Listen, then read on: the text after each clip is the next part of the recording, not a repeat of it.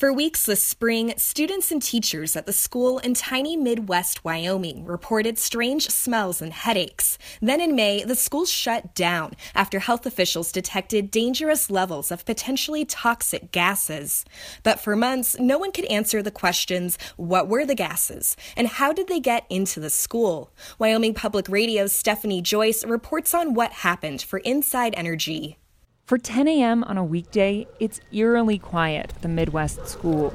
Fallen leaves skitter across the parking lot, which is blocked off by yellow caution tape. The only sign of life is the dog barking from across the street. Kelly Garbett is showing me around. She has 2 kids at Midwest, and after the school was evacuated, she had a lot of questions. But the summer months ticked by without a lot of answers. And it was terribly scary for us parents not knowing what was going on. Like, why do they have a workover rig, on our school property? What the hell is going on here? Midwest sits in the middle of the oldest oil field in Wyoming, the Salt Creek Field. So there were a number of possible explanations for what was happening at the school, most of them involving one or more of the 100-plus wells within a half-mile radius. But the prime suspect? Garbett points to a patch of recently turned over dirt in the schoolyard with a metal pipe sticking out of it. So this is the leaking well. This was the leaking well, yes. State records show the well was drilled in the 1920s and plugged and abandoned in the mid-1980s. Once wells are abandoned, they're considered dead. They aren't monitored, and oftentimes they aren't even marked. But if they weren't plugged properly, they can act as pathways for gases that would normally stay trapped deep underground. It wasn't until the school shut down that anyone even thought to check the abandoned well buried in the schoolyard. But now, it's all anyone can talk about. Okay, there you be. Yep, see you later. Across the street from the school is the Big D convenience store, known in Midwest simply as the store. Inside, Garbett introduces me to other parents, including Jennifer Sutherland, who works at the store and coaches the volleyball team. Stephanie, I'm Jennifer. Nice to meet you. Sutherland says it was scary not knowing what was happening. Then, last month, when the health department released the test results from inside the school, that was scary too.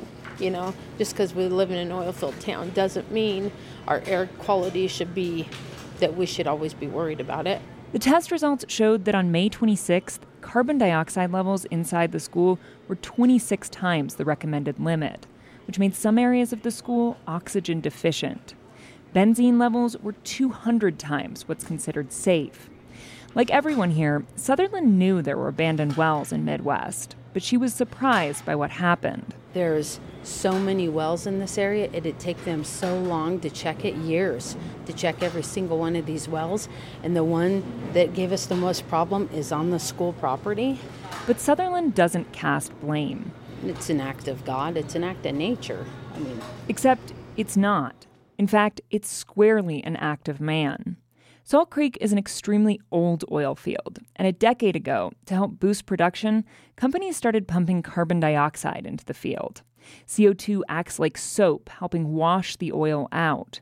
But because carbon dioxide is a gas, it wants to rise. And the thousands of wells drilled in the field, all those holes in the ground, are potential pathways for the carbon dioxide and other gases to migrate to the surface. Tom Kropatch is the deputy director of the Wyoming Oil and Gas Conservation Commission, which regulates the industry. He says FDL, the company that operates the oil field, took the necessary steps to protect the community. FDL, as the operator now and previous operators in Salt Creek, had a major effort to try to examine these wells and make sure that they were replugged if they needed, or that the construction of the wells was protective of the environment and public health. Clearly that didn't work out. Are there potential rule changes that you're thinking about, in order to prevent this from happening in the future? Kropatch's answer? No. The current rules we think are protective. Salt Creek had the current leak appears to be fixed. FDL pumped more than 20 tons of cement down into the schoolyard well this summer, and more recent air samples from inside the school are normal. But there's no timetable for it to reopen. A new ventilation system has to be installed to prevent any future leaks from getting inside, and that could take months. For now, the kids are being bused 45 minutes south to Casper. Kelly Garbett is ready for the school to reopen and confident that when it does, it will be safe for her kids. But she says it's unlikely this will be the last time Midwest has to deal with the effects of a leaky well. They're constantly coming across new wells that were not properly plugged, never been put on a map, so nobody had any idea they were there. And that's true not just in Midwest, but across the country. We've drilled more than 3 million wells in the United States, and most of those are now abandoned. Many are in areas that were once oil fields but are now suburbs. And while CO2 injection isn't happening in most places, wells can still leak gases like methane and benzene if they aren't properly plugged. Few cities and counties have any kind of notification requirements when it comes to building near or on top of abandoned wells. And frequently, there's no indication at all that there's a hole thousands of feet deep that could someday come back to life. For Inside Energy, I'm Stephanie Joyce. For maps showing the locations of abandoned wells in Wyoming and Colorado, visit our website, insideenergy.org.